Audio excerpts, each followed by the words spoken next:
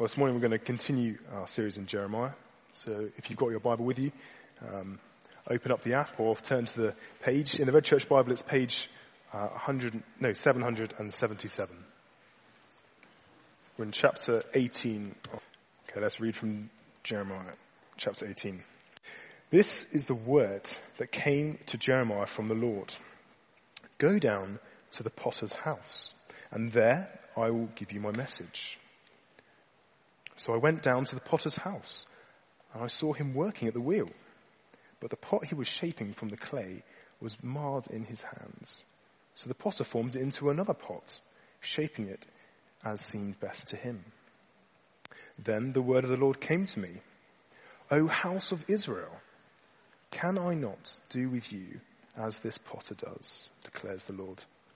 Like clay in the hand of the potter, so are you in my hand, O house of Israel. If at any time I announce that a nation or a kingdom is to be uprooted, torn down, and destroyed, and if that nation I warned repents of its evil, then I will relent and not inflict on it the disaster I had planned. And if at another time I announce that a nation or a kingdom is to be built up and planted, and if it does evil in my sight and does not obey me, then I will reconsider the good I had intended to do for it. Now, therefore, say to the people of Judah and those living in Jerusalem, this is what the Lord says. Look, I am preparing a disaster for you and devising a plan against you. So turn from your evil ways, each one of you, and reform your ways and your actions. But they will reply, it's no use. We will continue with our own plans. Each of us will follow the stubbornness of his evil heart. Therefore, this is what the Lord says. Inquire among the nations. Who has ever heard anything like this? A most horrible thing has been done by virgin Israel. Does the snow of Lebanon ever vanish from its rocky slopes? Do its cool waters from distant sources ever cease to flow? Yet my people have forgotten me. They burn incense to worthless idols, which make them stumble in their ways and in the ancient paths. They made them walk in bypaths and on roads not built up. Their land will be laid waste, an object of lasting scorn. All who pass by will be appalled and will shake their heads. Like a wind from the east, I will scatter them before their enemies. I will show them my back and not my face. In the day of their disaster, they said, come, let's make plans against Jeremiah. For the teaching of the law by the priest will not be lost, nor will counsel from the wise, nor the word from the prophets. So come, let's attack him with our tongues and pay no attention to anything he says. Listen to me, O Lord. Hear what my accusers are saying. Should good be repaid with evil? Yet they have dug a pit for me. Remember that I stood before you and spoke on their behalf to turn your wrath away from them. So give their children over to famine. Hand them over to the power of the sword. Let their wives be made childless and widows. Let their men be put to death, their young men slain by the sword in battle. Let a cry be heard from their houses when you suddenly bring invaders against them. For they have dug a pit to capture me and hidden snares for my feet. But you know, O God, all their plans to kill me. Do not forgive their crimes or blot out their sins from your sight. Let them be overthrown before you. Deal with them in the time of your anger. I'm just going to pray before Phil comes and speaks to us. Heavenly Father, speak to us now, we pray. May our hearts be drawn closer to you as we're challenged and molded by your words. Oh God, may you step forward from the pages of your words and, Father, by your Spirit, work in our hearts now, we pray. Strengthen Phil now in sharing your word with us. We ask in Jesus' name. Amen. Thanks, James. If you could have your Bibles open to that passage, we're going to look at it together now.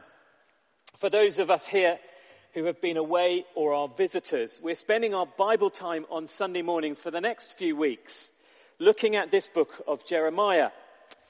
Jeremiah was a prophet of Judah who was sent to warn his people that judgment was coming from God because they as a nation had turned away from him.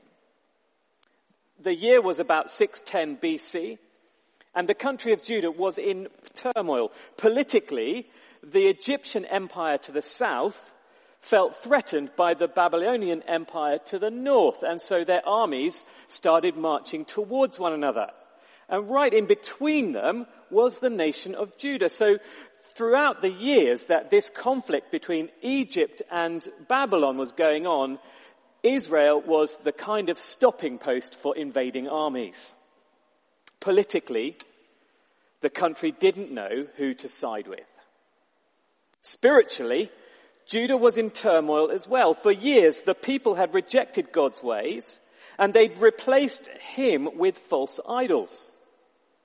And in this political turmoil and making peace treaties with nation after nation and political power after political power, what had also happened is that they had imported these other gods from these foreign nations.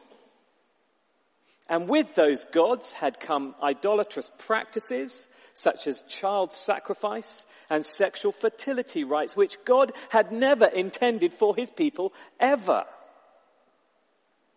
Jeremiah was called by God to preach God's word to this people who had rejected God and his ways. And what was Jeremiah's message that was so violently opposed in this passage? It's simply this, and this is what Jeremiah tells the people. God is sovereign. And they had to decide whether they would work with God's sovereignty or against it. That's his message. It's simple. And it brings us to our first point because it's such such an unusual thing to be preaching on in these times and days. The idea of God's sovereignty is not necessarily the most popular doctrine to preach in a sermon in England these days. But this is God's word. We're going through Jeremiah.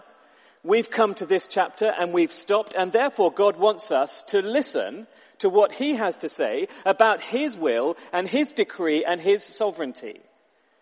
I hope this morning that by the end of our time this morning, we will be lost in wonder, love and praise.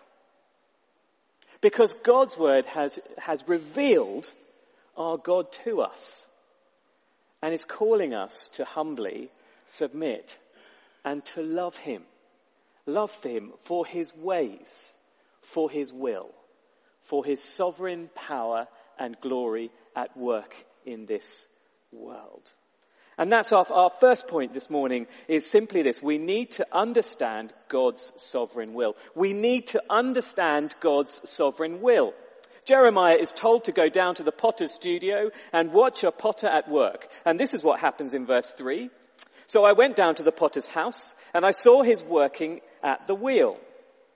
But the pot that he was shaping from the clay was marred in his hands. So the potter formed it into another pot, shaping it as it seemed best to him. Then the word of the Lord came to me. He said, "Can I not do with you, Israel," or Judah, "as this potter does, declares the Lord. Like clay in the hand of the potter, so are you in my hand, Israel." It's a humbling message, isn't it? God says to Judah, his people, that's another word for Israel, that even though they had rejected his ways and had turned away from a close relationship with him, they were still his people in his hands, and he would personally shape them by his will. And it's a glorious picture because it tells us God is not static in this world. It's not as if he's taken the world like a clockwork toy, wound it up, put it on the ground, and then walked away and allowed it to unwind in its own way. God is not like that. No, he is at work shaping personally by his hands at work in this world. That is the picture we have of the potter and the clay. And in order to understand that better, I want to explain two slightly technical terms. I don't do technical often, okay? So bear with me, work with me, listen hard, and you'll get it and hopefully understand how this all works. The first technical term I want us to understand is the term sovereignty. God's sovereignty at work. That simply means his authority. When we talk about a sovereign, we talk about a king. So when we talk about God's sovereign rule and his sovereign will, we're talking about his authority in this world at work. That's pretty cool, isn't it? The second term is the term his will. What do we understand by the term will? Well, it means God has a plan. It means he knows and shapes the past, the present, and the future. All events are sovereignly created by him and are controlled by him according to his good will, like a potter molding clay on his wheel. To be even clearer, theologians call this big picture plan God's will of decree. God's will of decree. His expressed plan, his purposes that cannot be changed. In holiday terms, it's like the roadmap of Britain that gets you to your holiday destination. It's the big picture purposes of God, God's will of decree. So when we look at the Bible, we get glimpses of what that looks like. When we look particularly at Revelation, we know that at the end times, Eden, which the Bible starts with, will be restored. Eden is coming in the future. Christ will be united in the church in that big picture plan, and his purpose is to reign. It is for his people to reign with him in a new heaven and a new earth forever. God's will of decree is that sin will be vanquished and the glory of the Lord will cover the earth as the waters cover the sea. It's joyous. It's beautiful. It's good. God's will of decree. And yet, as well as God's will of decree, there is also God's will that we obey him. And that's what theologians call his preceptive will. That comes from the words precept, which means his law. So what we mean by his preceptive will is God's desire for us to work with his plan and not against it. Compared to that big roadmap, it's like an ordnance survey map. The details are plotted within that grand plan. So in his preceptive will, God gives us details of how we can work with that big decretive will. We can listen to his word. We can love his son Jesus and give our lives wholeheartedly to allowing his spirit to fill us and guide us. And God wants us to share his love by loving one another. That's his preceptive will, the detailed ordnance survey map. His ways shared with us day by day that he would prefer us to follow. And we can either listen to his preceptive will and work with his plan or reject it. But we have to remember, either way, God will use us. And that brings us to our second point. We need to understand how God's preceptive will works, how his will works. So as Jeremiah watched the potter, it became clear that there was a sequence to what he was doing. Firstly, as the potter sits at the wheel, he's a specific shape in mind. My granny was a potter, and she would, my granny's amazing. She was a potter and she would grab a lump of clay, go to her wheel and she'd thump it down, with immense force, and then she'd sit there and she would have in her mind what she wanted that lump of clay to look like. She'd either get a massive bit, thump it on the wheel, and that would turn into a bread bin. or a little bit, and that would turn into the countless mugs that she would work. She had a clear idea of what that clay was going to look like when she had finished working it. In the same way, that's what Jeremiah observes in this potter. He's at his wheel and he's working it. He's got a specific shape in mind. But the clay doesn't work. It doesn't do what the potter wanted. So the last section of this parable, as it were, is that the potter makes a different pot. And God uses that picture to show us how Judah works with his prescriptive will. God has a big plan. The question is, will Judah work with that big plan by being obedient or not? Their decision would determine how God uses them within his decretive will, his big plan. So look at verse 7 with me. If at any time I announce that a nation or kingdom is to be uprooted, torn down and destroyed, and if that nation I warned repents of its evil wonderfully, then I will relent and not inflict on it the disaster I had planned. Positively, nations that listened to God's warning and repented were saved from judgment. You find that in the book of Jonah. That's exactly what happens in the book of Jonah. And the nation listens to God's warning and God relents of the disaster that he planned for it. Positively, nations that listened to God's warning were saved from his judgment. But verse 9 tells us the reverse scenario also takes place. If at another time I announce that a nation or kingdom is built up and planted, and if it does evil in my sight and does not obey me, then I will reconsider the good I had intended to do for it. Negatively, in history, nations that didn't listen to God's warning brought God's judgment upon themselves. So there are two ways to live. Either to listen to God's will, his law, and live, or reject his law and come under his judgment. God's promise here is that the people will still be used in God's plan, but not in the same way as if they were obedient. That's the choice that Jeremiah offers in verse 11. Look at verse 11 with me. Now therefore, say to the people of Judah and those living in Jerusalem, this is what the Lord says. Look, I'm preparing, literally the word is shaping like that potter with his clay, a disaster for you, and devising a plan against you. So turn from your evil ways, each one of you, and reform your ways and your actions. So God uses that picture to illustrate the offer that was before them. Listen to God's word, or be a wonky blob of clay that God would shape disaster against. And the sad thing is that in verse 12, God knows they would reject his preceptive will.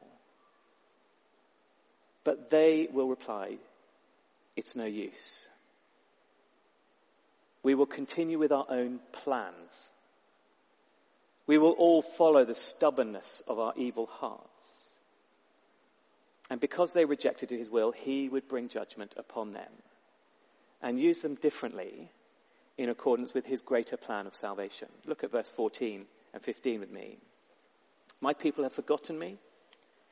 They burn incense to worthless idols, which made them stumble in their ways in the ancient paths. Those idols made them walk in byways on roads not built up.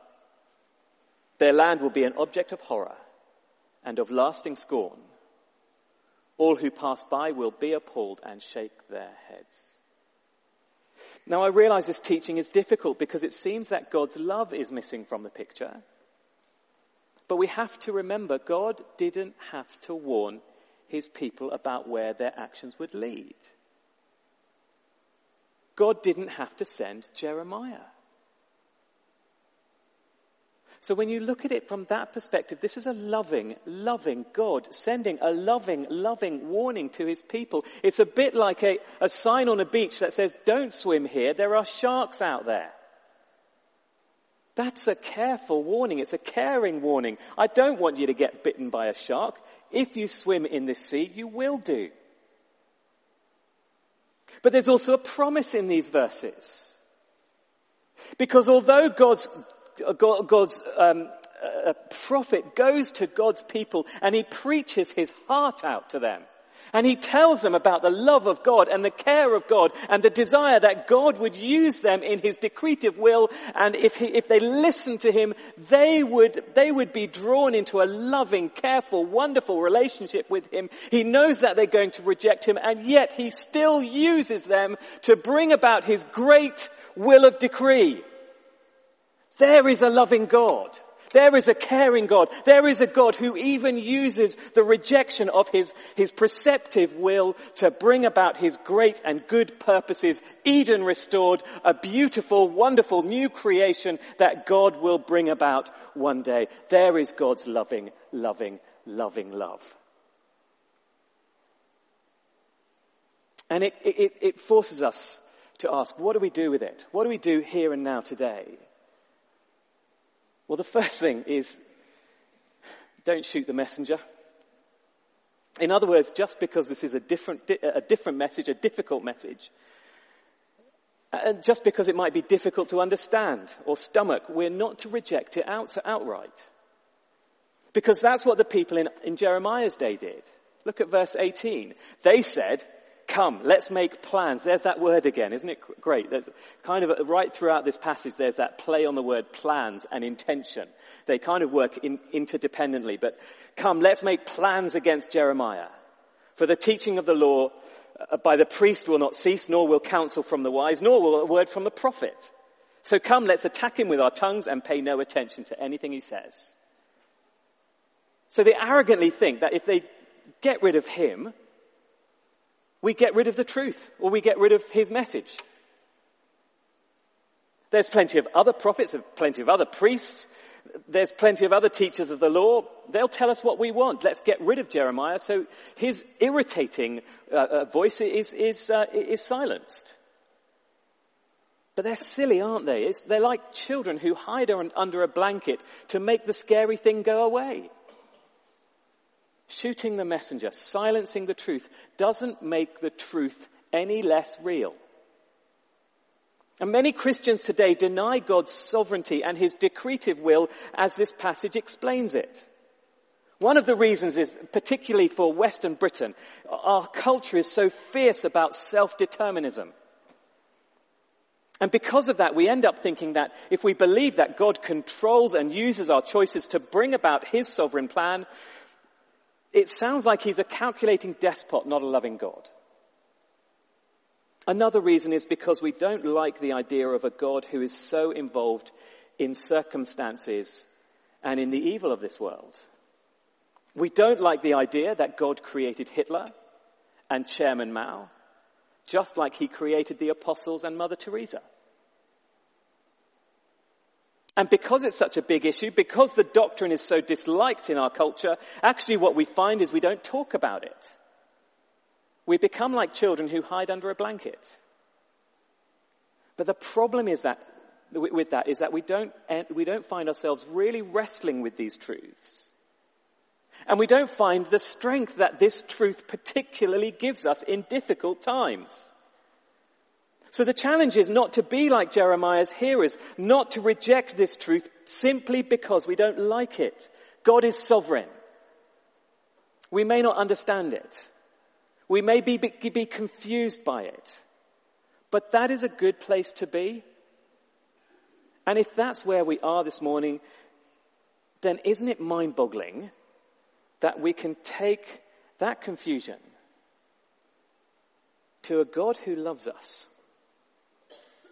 And we can speak to the Creator God who sustains the very heartbeat in our souls, knowing that He listens.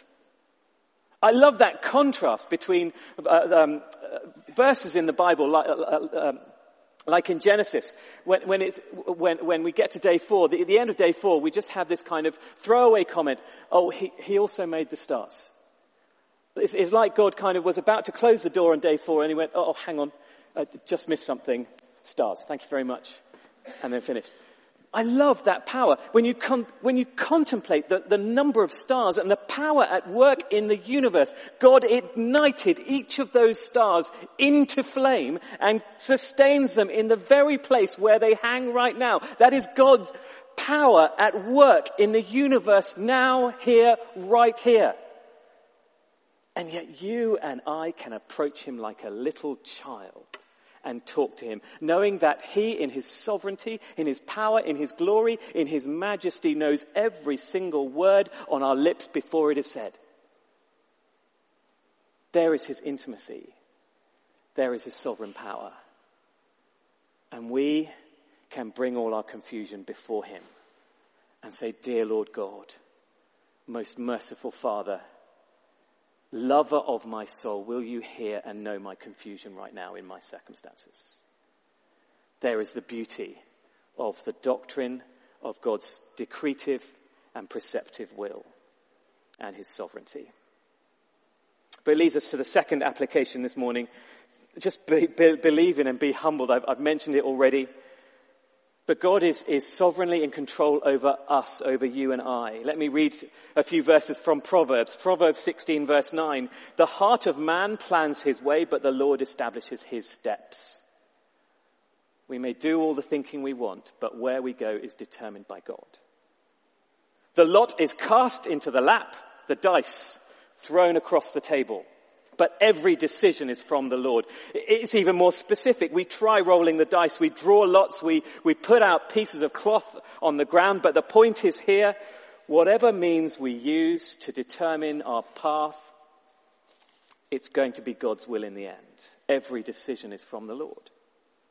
Proverbs 19:21, "Many are the plans in the mind of a man, but it's the purpose of the Lord that will stand." In other words, people everywhere are planning and doing, but what stands consistently above them all is God's decretive will. Big road map.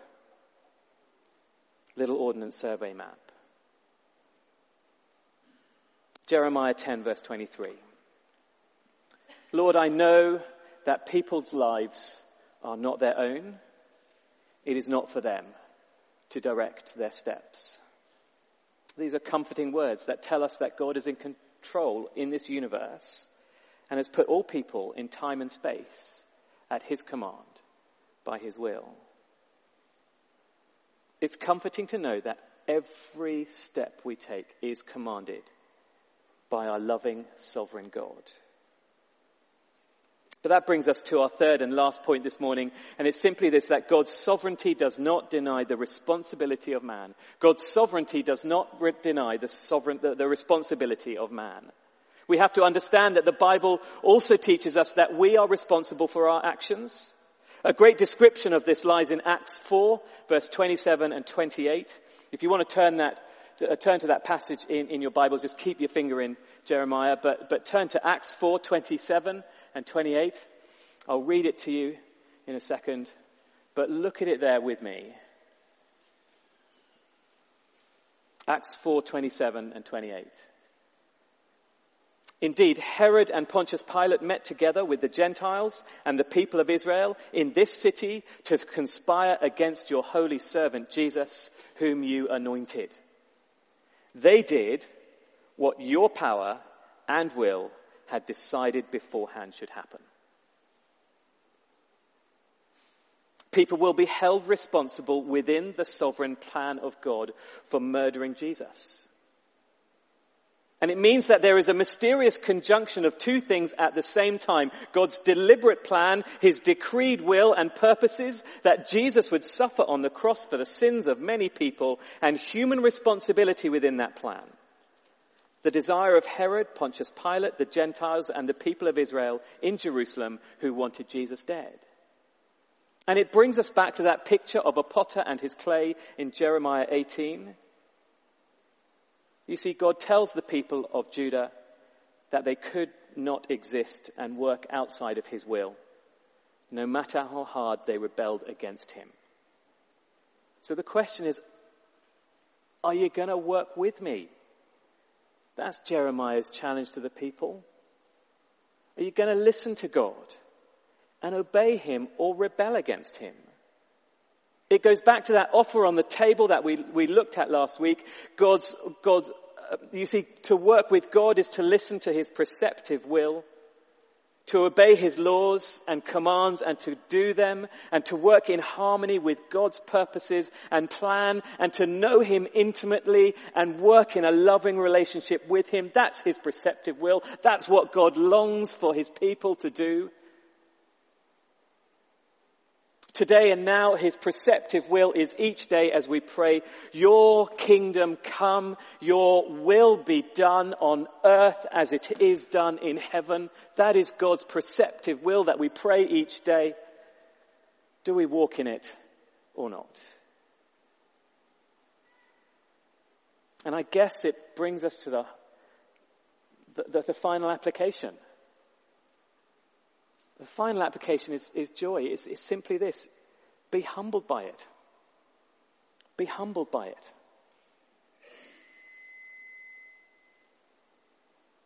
One of Job's comforters, one of his friends, describes God's sovereignty in this way. Job 36 verse 13 to 15. Job 36 verse 13 to 15. Who appointed him over the earth? The answer is nobody. Who put him in charge of the whole world? The answer is nobody. If it were his intention and he withdrew his spirit and breath, all humanity would perish together and mankind would return to dust.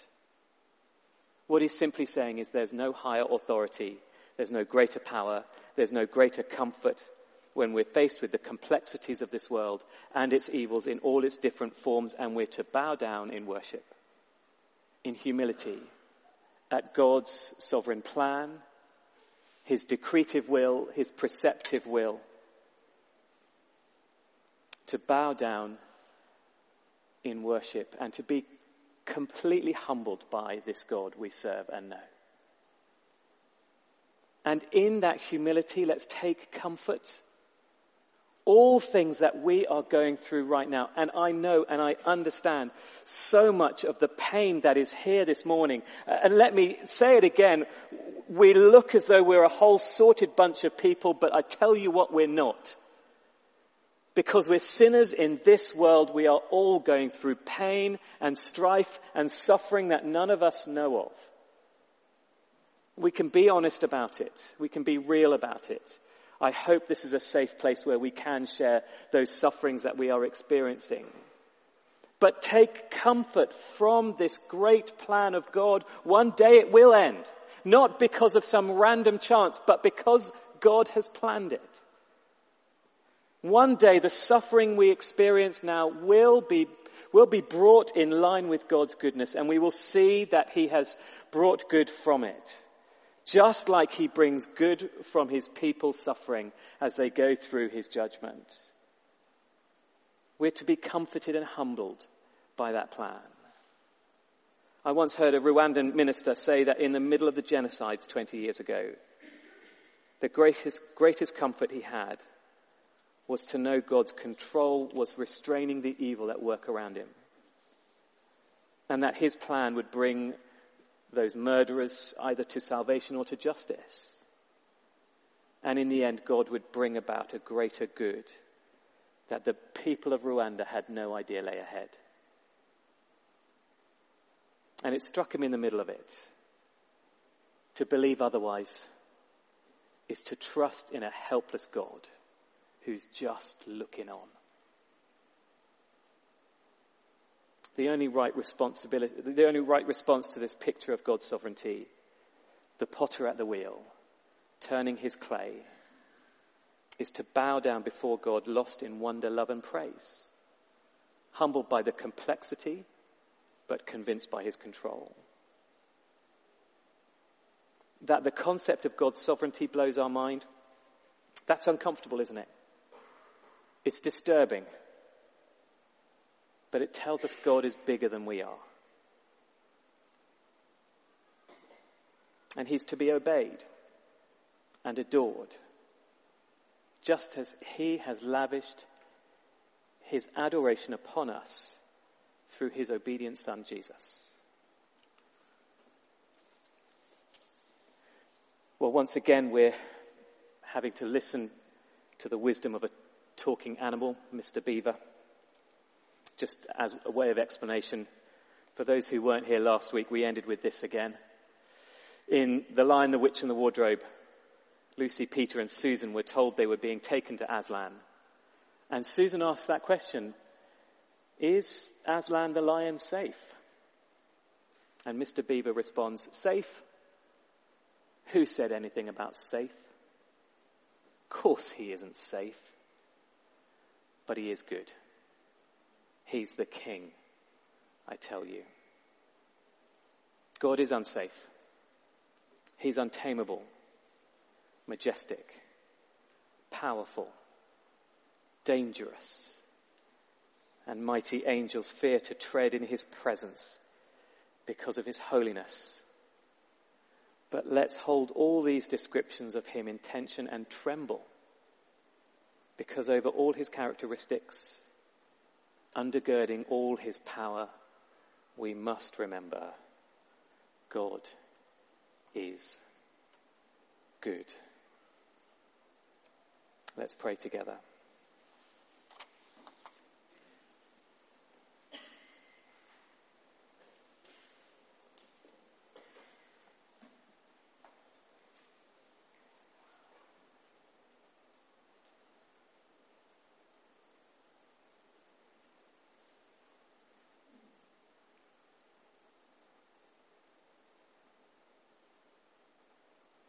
Heavenly Father,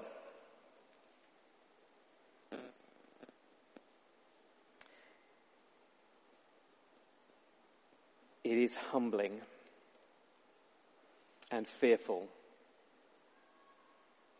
to be allowed to speak to you with such intimacy and such confidence. Lord God, we bow this morning before your feet, trembling because we know your power at work in this universe. Trembling because we know your plan at work in this universe. Humbled because your ways are greater than our ways. Your will is greater than our will.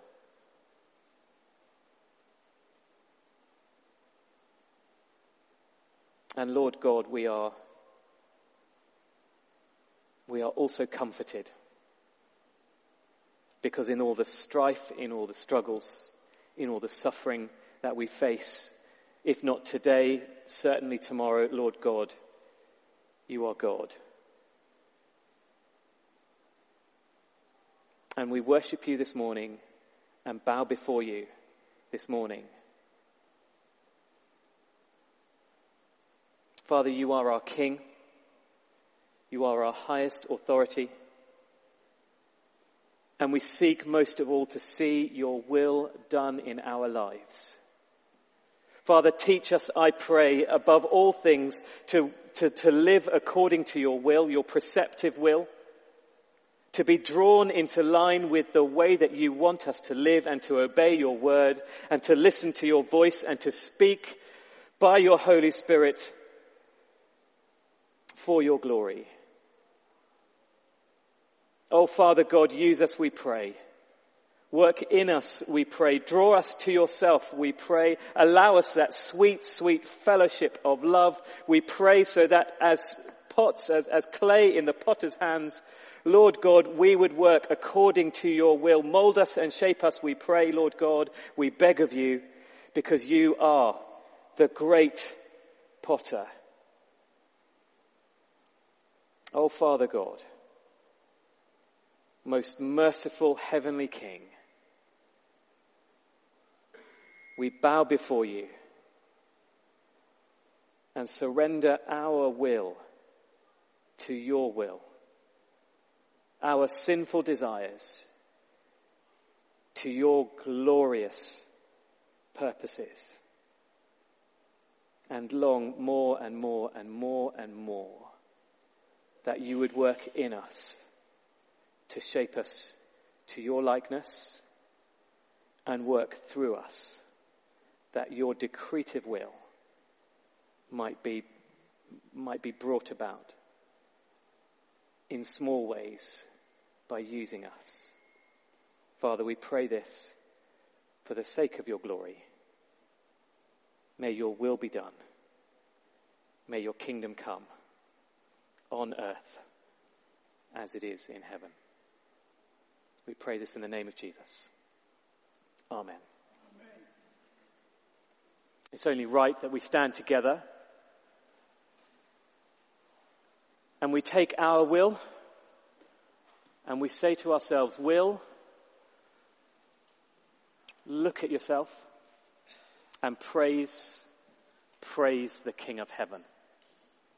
That's what our final hymn demands. It says, soul, praise the King of Heaven and bring all that you have to his feet, because he has ransomed us, he has healed us, he has restored us, he has forgiven us, and therefore who else in this universe deserves praise?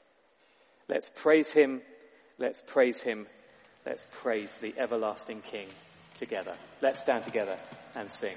Praise my soul, the King of Heaven.